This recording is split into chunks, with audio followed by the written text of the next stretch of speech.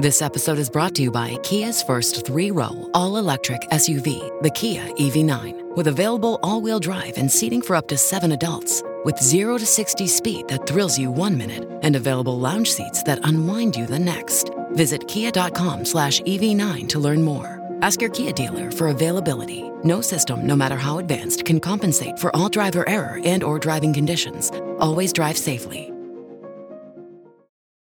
With the Lucky Land Slots, you can get lucky just about anywhere.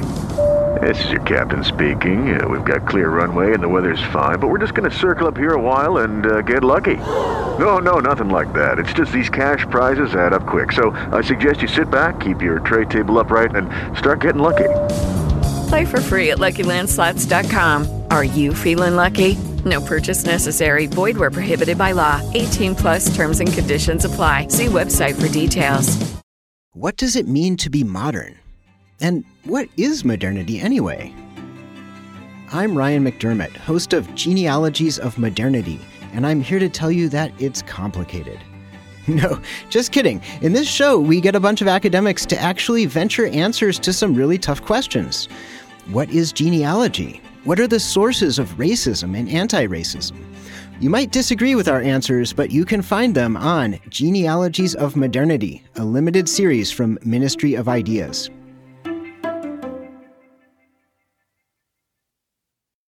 Hello, NBN listeners. As you know, we have a channel on the network called the NBN Seminar. On that channel, we put books that we believe will be of interest to people across all of our 87 channels. Today, we'd like to feature a book by Philippa Chong called Inside the Critic Circle, Book Reviewing in Uncertain Times. She talks about how books are reviewed and the challenges book reviewers face in these uncertain times. I hope you enjoy the interview.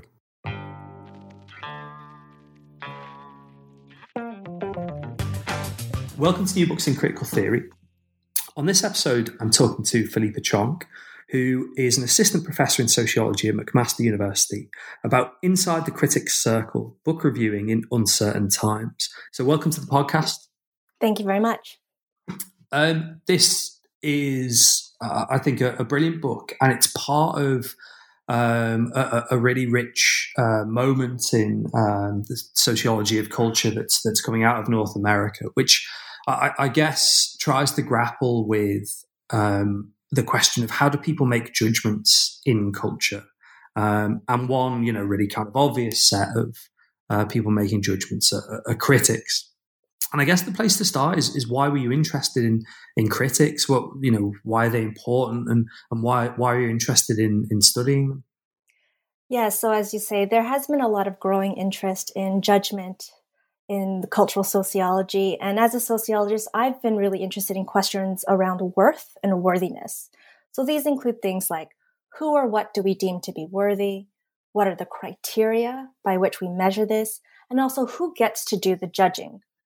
And in fact, critics actually grapple with very similar questions, but specifically on the topic of books. So they have the task of determining which books are worthy of reading or not. They have to determine what the relevant criteria for making those judgments are, which is tricky in the absence of really any kind of objective standard of aesthetic quality for what makes good fiction. And many reviewers also question or have the question put to them about why they should be in the position of making those types of judgments, especially at a time when you can go online and find 500 other opinions. What makes their opinion stand out or particularly worthwhile? So what I do in this book is draw on interviews that I conducted with book reviewers from places like the New York Times or the Washington Post. And my goal was to describe how critics grapple with these types of questions throughout their review process. I was really interested in that idea about kind of grappling with, I guess for those of us who just, kind of read critical judgment, there's a sense that people will, kind of engage with their subject matter and they'll write about it. And, for some people it's a job, for some people it's associated with other elements of their work or their field. But you start, I think, with a big if I might call it this, a big theoretical idea that the story here is about uncertainty, and essentially, as you've alluded to, grappling with uncertainty. And there are lots of different kinds of uncertainty when people are making judgments. And it'd be good to hear, I guess, a bit more about that central role that uncertainty plays when you're thinking about the work of critics. Yes, absolutely. So the arc of the book really starts from the beginning of the review process, which is, which books get selected for review, which critics get selected, and how do they figure out whether a book is any good or not. Then it continues on to how critics do the work of actually writing the review, and ends with some of their reflections on what they think the value and impact of their reviews are. But in telling that story, overlaid on top of it, I chop up the book into 3 sections that explore 3 types of uncertainty that also impress themselves on the review process in a way that's separate from just deciding whether a person enjoyed a book or not. So the first type of uncertainty I talk about is called epistemic uncertainty. And that really just refers to problems or difficulties regarding figuring out the actual quality of a novel, given that reading and thus reviewing is so subjective.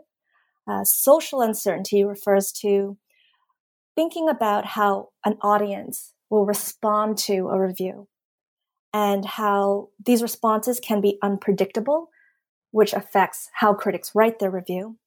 And the third form of uncertainty is called institutional uncertainty. And this refers to the lack of clarity and coherence around what the meaning, organization, and future of reviewing is. And this really comes to the fore when critics reflect on the value of what they do.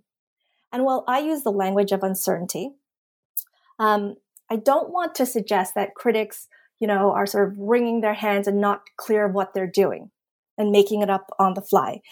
Instead, the language of uncertainty is just meant to point out that reviewing really isn't a rote or routine activity, and that there are a whole host of considerations and even dilemmas that critics confront and address in the review process that extend well beyond the pages of the book that they're reviewing. Yeah, I mean, one of the things that we'll get into a bit later is the idea of reviewing as sort of a risky business, actually. Yeah. That can have considerable, negative effects if the process, I guess, goes wrong. But before that, you'd mentioned or you'd given a hint as to the structure of the book.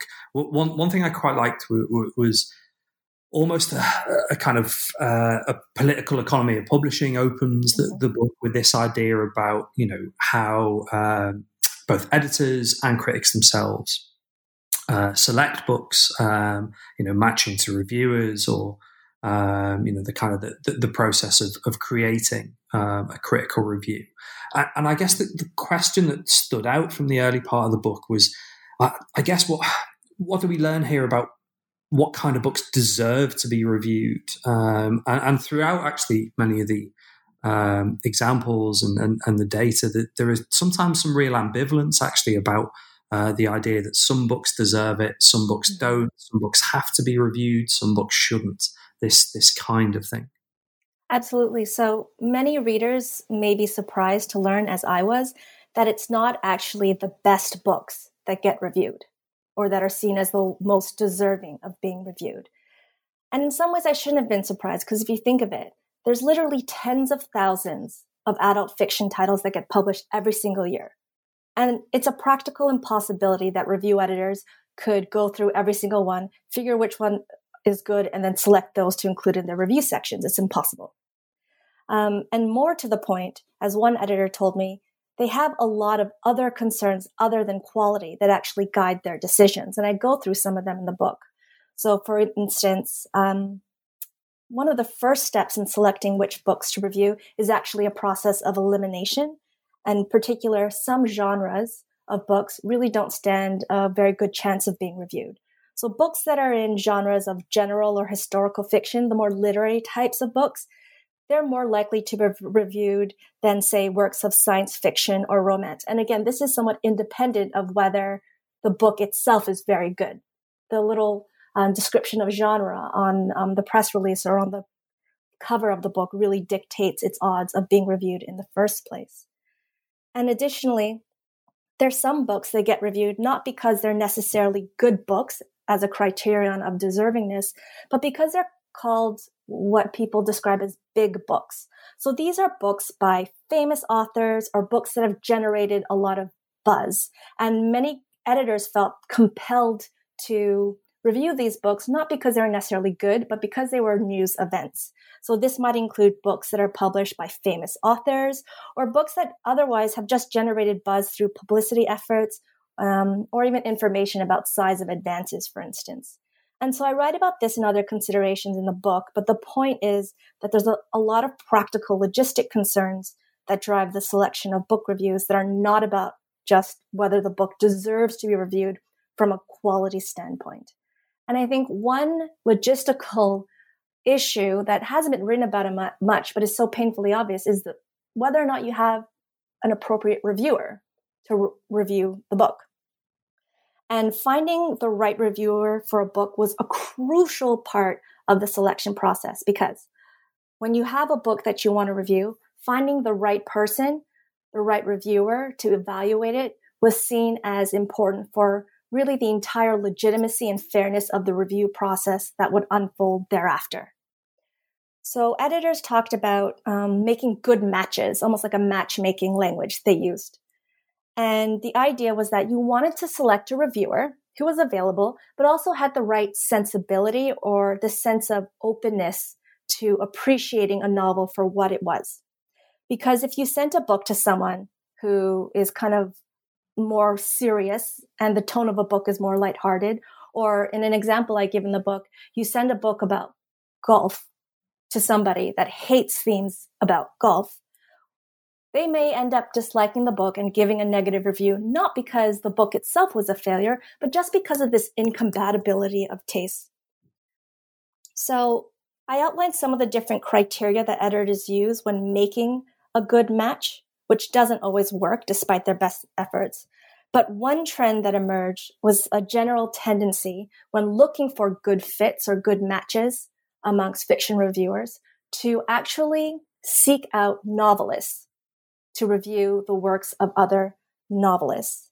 And even more importantly, many critics themselves describe their experience and work as novelists to explain why they thought they were qualified to review books and what they thought made them experts in reviewing fiction. And this type of framing for why they were qualified and brought on to review a particular book as novelists turns out to be really consequential for how they actually do the job.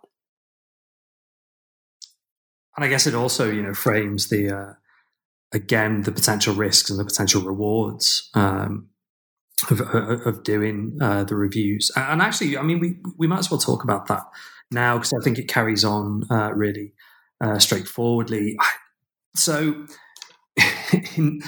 this is a serious work of sociology, but also, like, at the same time, there is almost that kind of gossipy element of, like, so let's hear about negative reviews. What happens when things go bad? What about kind of potential sort of scandals? And again, because this is a really good kind of comprehensive analysis of questions about criticism, you manage, I think, to both show, I suppose, the dynamics of how a critic might manage a negative review, when reviewers are allowed to, kind of go to town on an author, punching up, as it were, but also actually the consequences of the constraints on reviews. And I think one of the terms you use is a kind of a conservative effect across critical judgments, that it's comparatively rare to see one of these,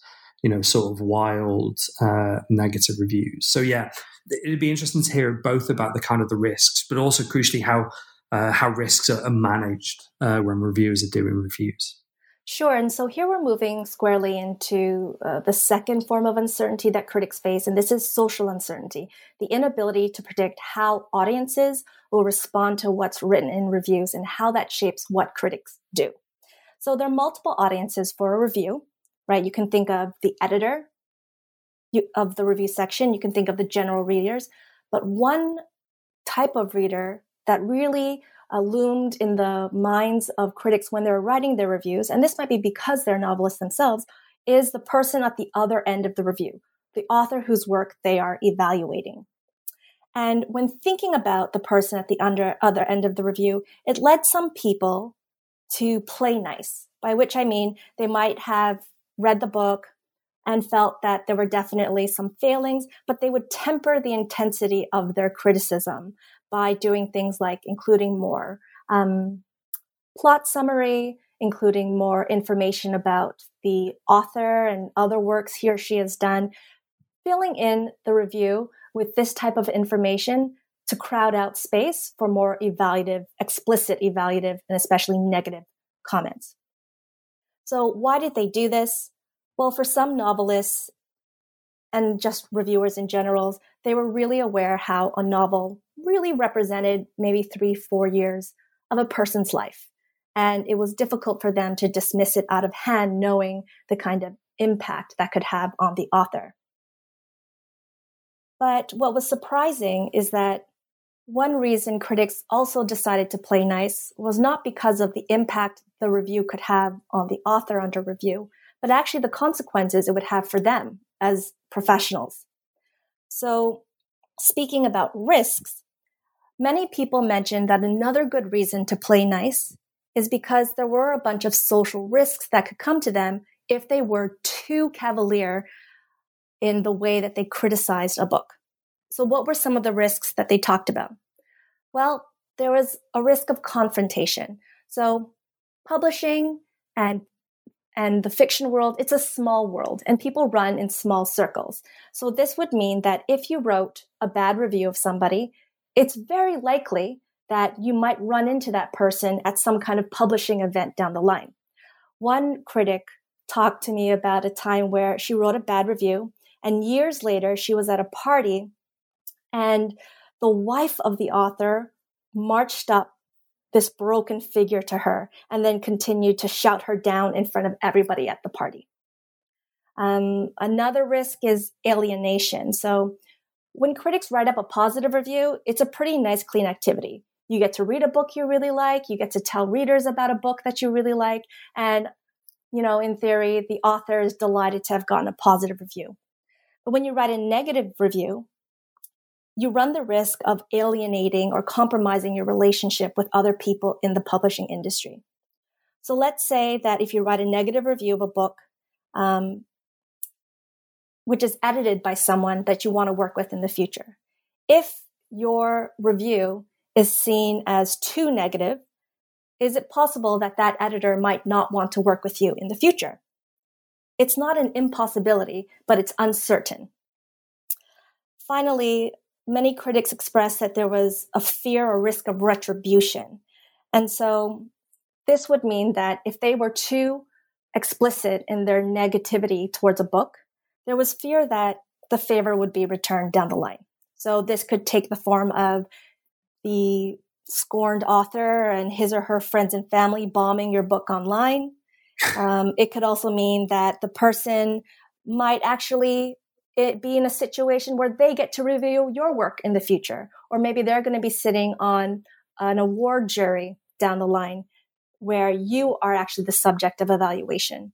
And as one critic put it very simply, if you give a negative review to a writer and that person is on a prize jury, that person's not going to vote for your ass.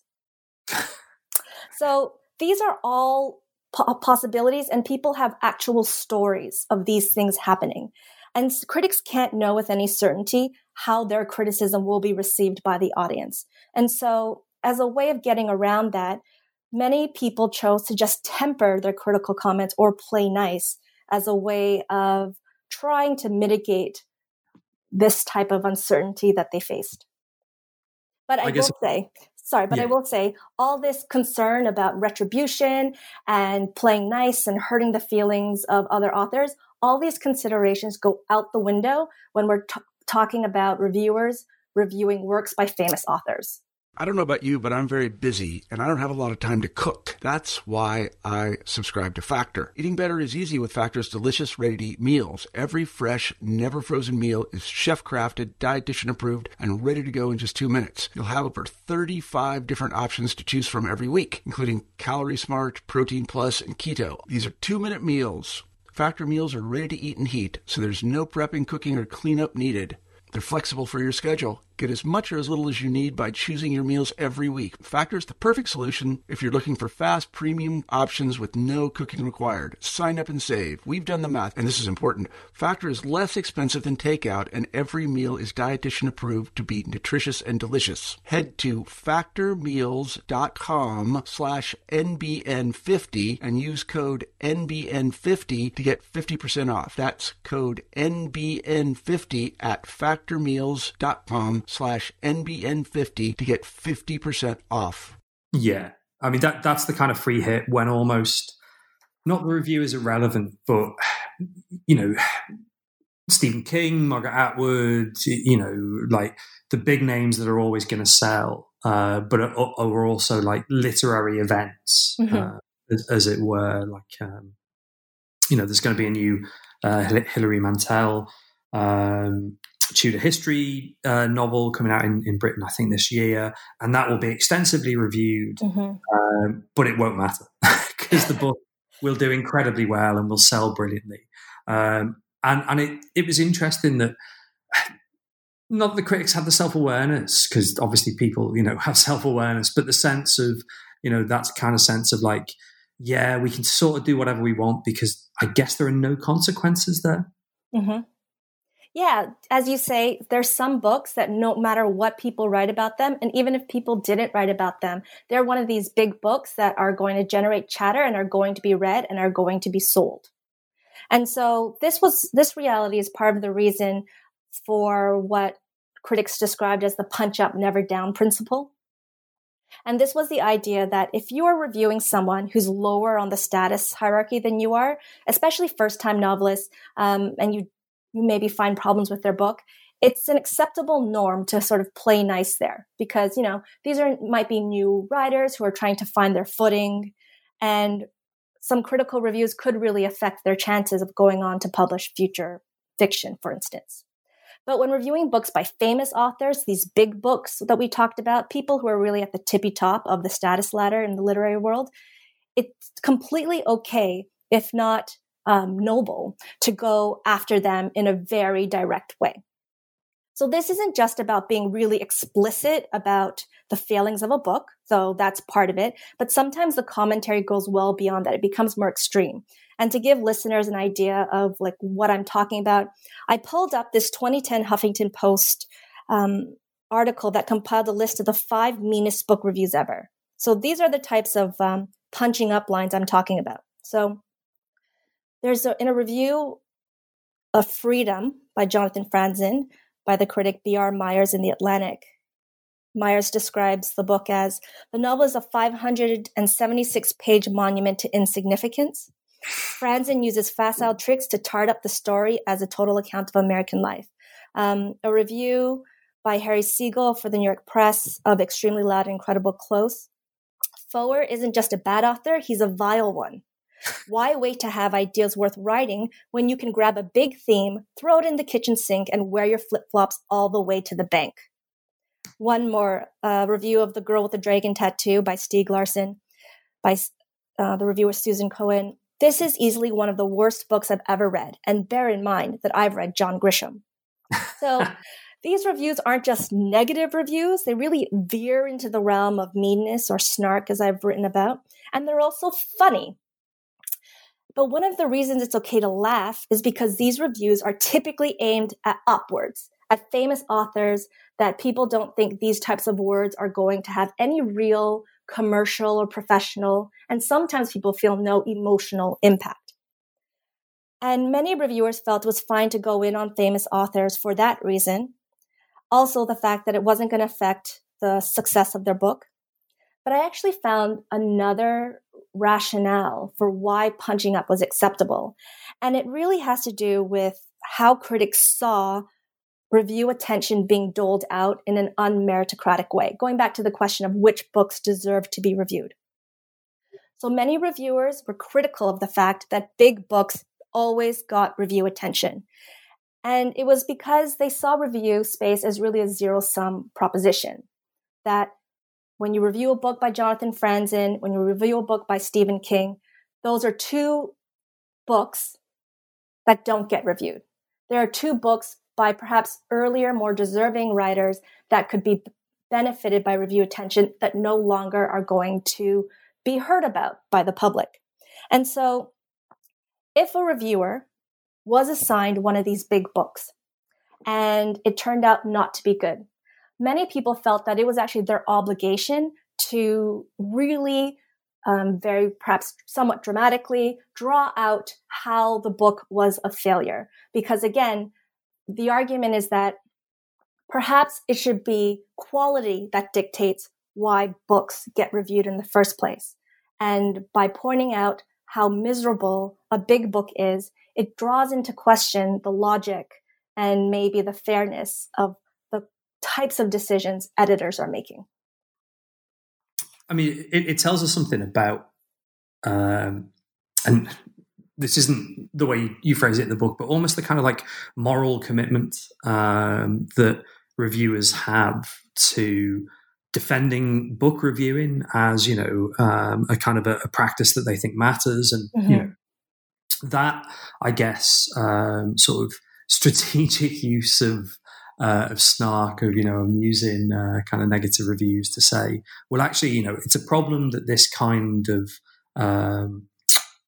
literary system dominates book production, and actually, you know, more space for different kinds of writing, you know, new and emerging authors, rather than just, you know, big names being given column inches.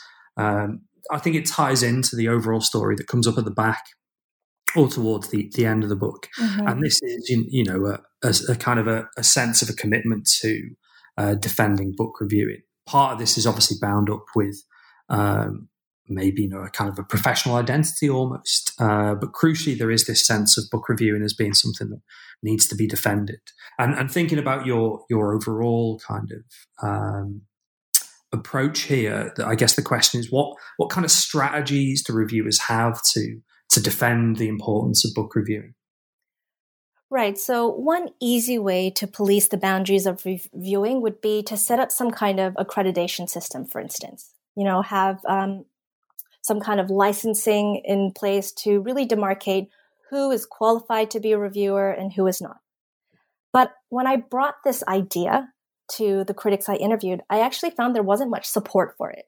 And part of the reason was because the idea that one could accredit a book reviewer sort of reduced the complexity of what it was to write a book review. Many people were more invested in reviewing not as a technical activity, but as an art form. And so it wasn't something that we could just check a box and say, you can do it and you can't. And even more to the point, just because one is a book reviewer doesn't mean you're equally qualified or capable of writing a review of every type of book. So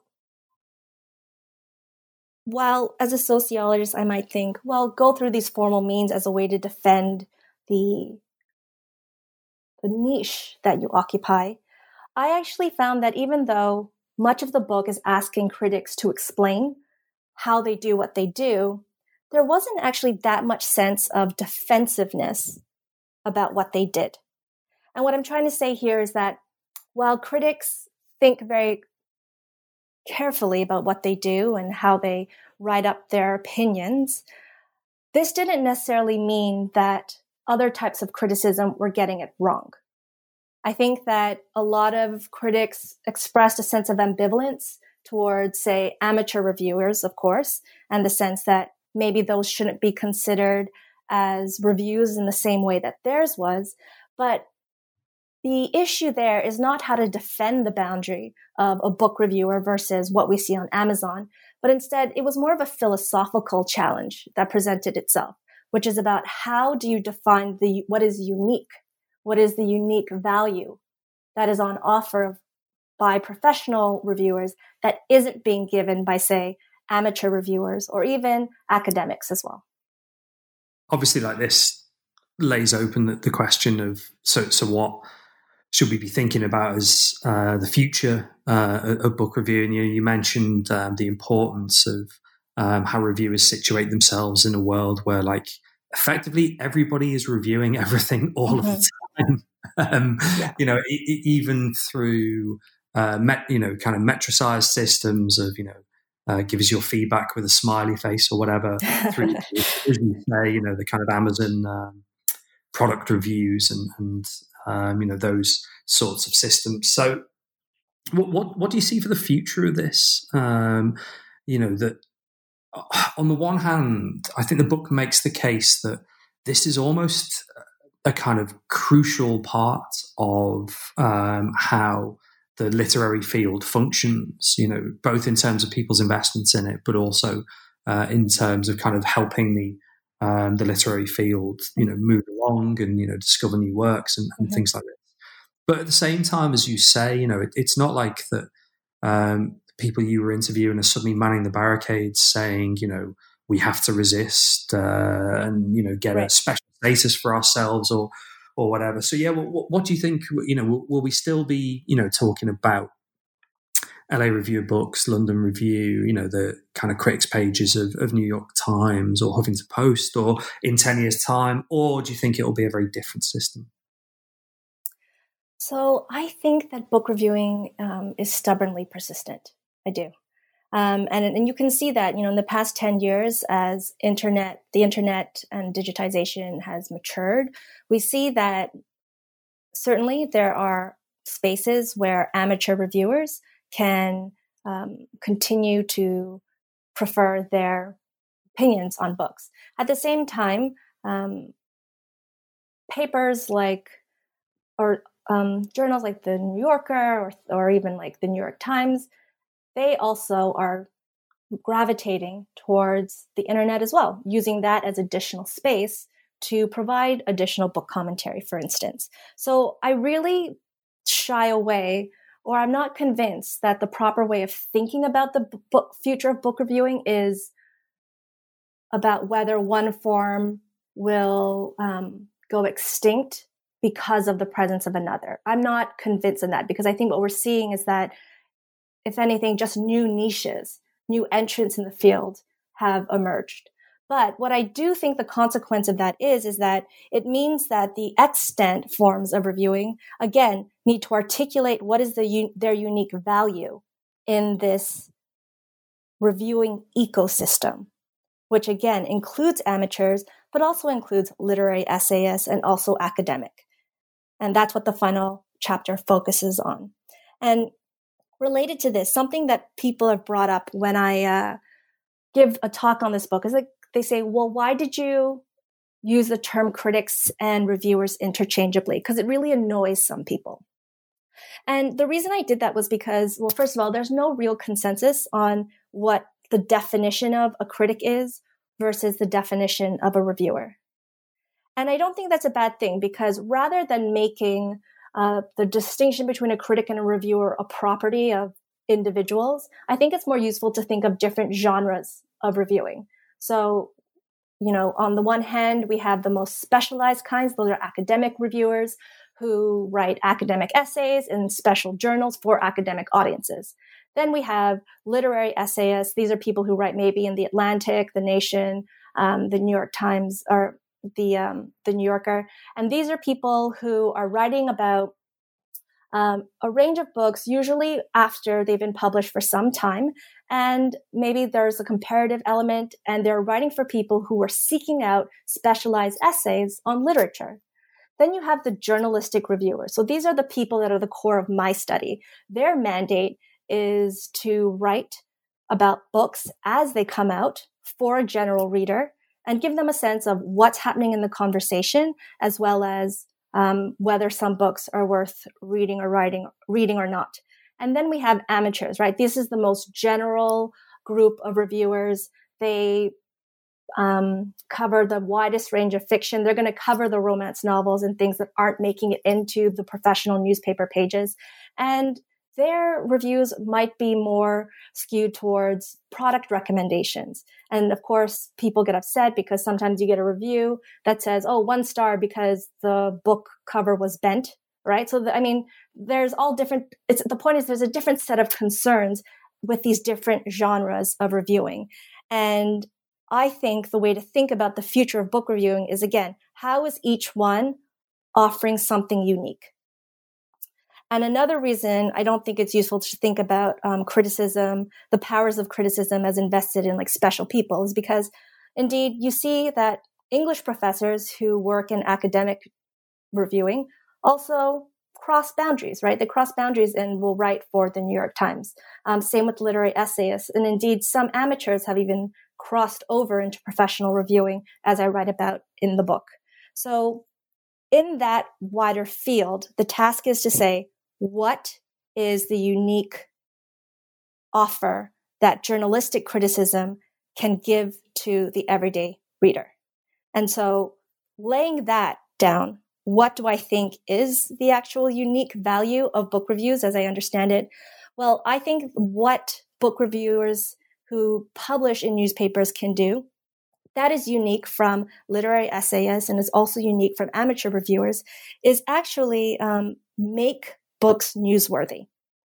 So when you think of the mandate of a newspaper, the goal is ultimately to convey information that's seen as useful to citizens for understanding the world around them, right? That's what it means for something to be newsworthy. And our ideas of what newsworthiness is always changing. So there was a study by the American Journalism Review that looked at changing newspaper coverage during the 20th century. And they found that during this time, attention to local, national, international politics declined, but space devoted to business doubled. And also the idea of what was newsworthy also opened up to include science, medicine, and the arts. So I think when we look at the pattern of retrenchment in newspaper reviewing, when we see that standalone sections are actually closing down, what we're seeing is a questioning of the news value of books and a changing of our conception of what the value of books are and how they're relevant to understanding daily life. I'm taking a long walk here, so I hope you'll stay with me. But this really isn't, this idea that, well, what is the value of books? That's not really contained to the issue of books. We see that in the questions of arts in general, right? We see this in the questioning of the everyday relevance of arts, whether it's expressed through cuts for funding in arts education or arts organizations. There was that comment by the American senator who said something along the lines of society needs more welders and fewer philosophers, right? Again, impressing this idea that humanistic concerns are somehow separate, maybe a luxury, and too rarefied for really to be useful for understanding daily life. And even when I wrote this book, when you asked me at the top, why critics? I had to answer this question to many people, my dissertation committee, reviewers and such. And I was regularly given the advice that I needed to try really hard to convince other people how this book isn't just about book reviewing. It's not just about fiction reviewing, but really it's a convenient, clever case for studying something else, for studying some broader and more important social issue. So all of this, again, points to how the status of the arts, the status of the humanities in general, and its utility for understanding daily life is really in question. And so I think that more than arguing for why a particular book is worth reading or not, the distinct value of book review sections is that they are a place where people can explore and make the arguments for how art and themes in fiction are germane and are useful for understanding daily life, and that they are newsworthy and something that can help us navigate the world around us. And there was one critic that really made this point very effectively that I interviewed, and he compared what he did as a reviewer to reporting on political news. So he says that just as reporting on what's going on in Congress isn't necessarily going to make everyone a voter, writing a book review isn't necessarily going to make everyone a reader. But both stories will hopefully make for a more informed citizen. And so that's what I think should be or can be a unique value proposition of journalistic reviewing and why it's good to have books and it's good to have book reviewers, and why even in sociology, it's good to have books about book reviewers. You've outlined, I guess, a major project as well as, a crucial defense of the practice that you've been studying. And I mean, I like to close the podcast by asking people what they're working on next, which is obviously a bit mean considering how much work it is to write a book and, how long the process takes. I was really struck by that sense of, a sort of a defense of the arts, a defense of the humanities. Mm-hmm. Is that going to be, or that idea of, what is the value proposition here in the context of sociologies that are concerned with value and valuation? So is that going to be something you're working on next, or have you sort of thought quite enough about valuation? Well, I think my place in trying to argue for the value of art and humanities for understanding our social world continues by virtue not of being an explicit topic of my next book, but definitely informs the types of case studies that I look at. But the new book actually does continue to look at evaluation, but rather than focusing on the people who make the evaluations, it's going to be a book that looks at what people do with these evaluations.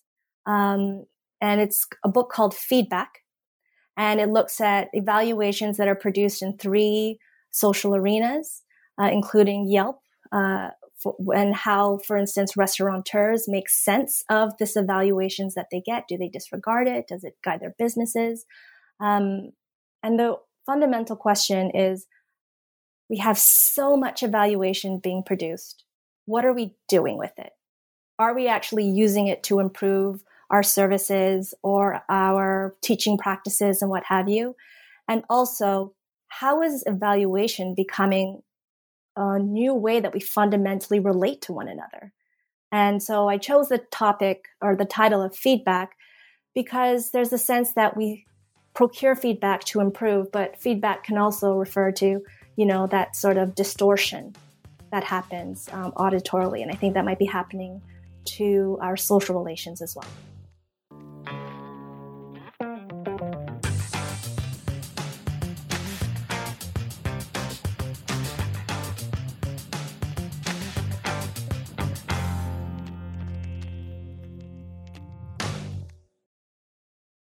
With Lucky Land Slots, you can get lucky just about anywhere. Dearly beloved, we are gathered here today to... Has anyone seen the bride and groom? Sorry, we're here. We were getting lucky in the limo and we lost track of time.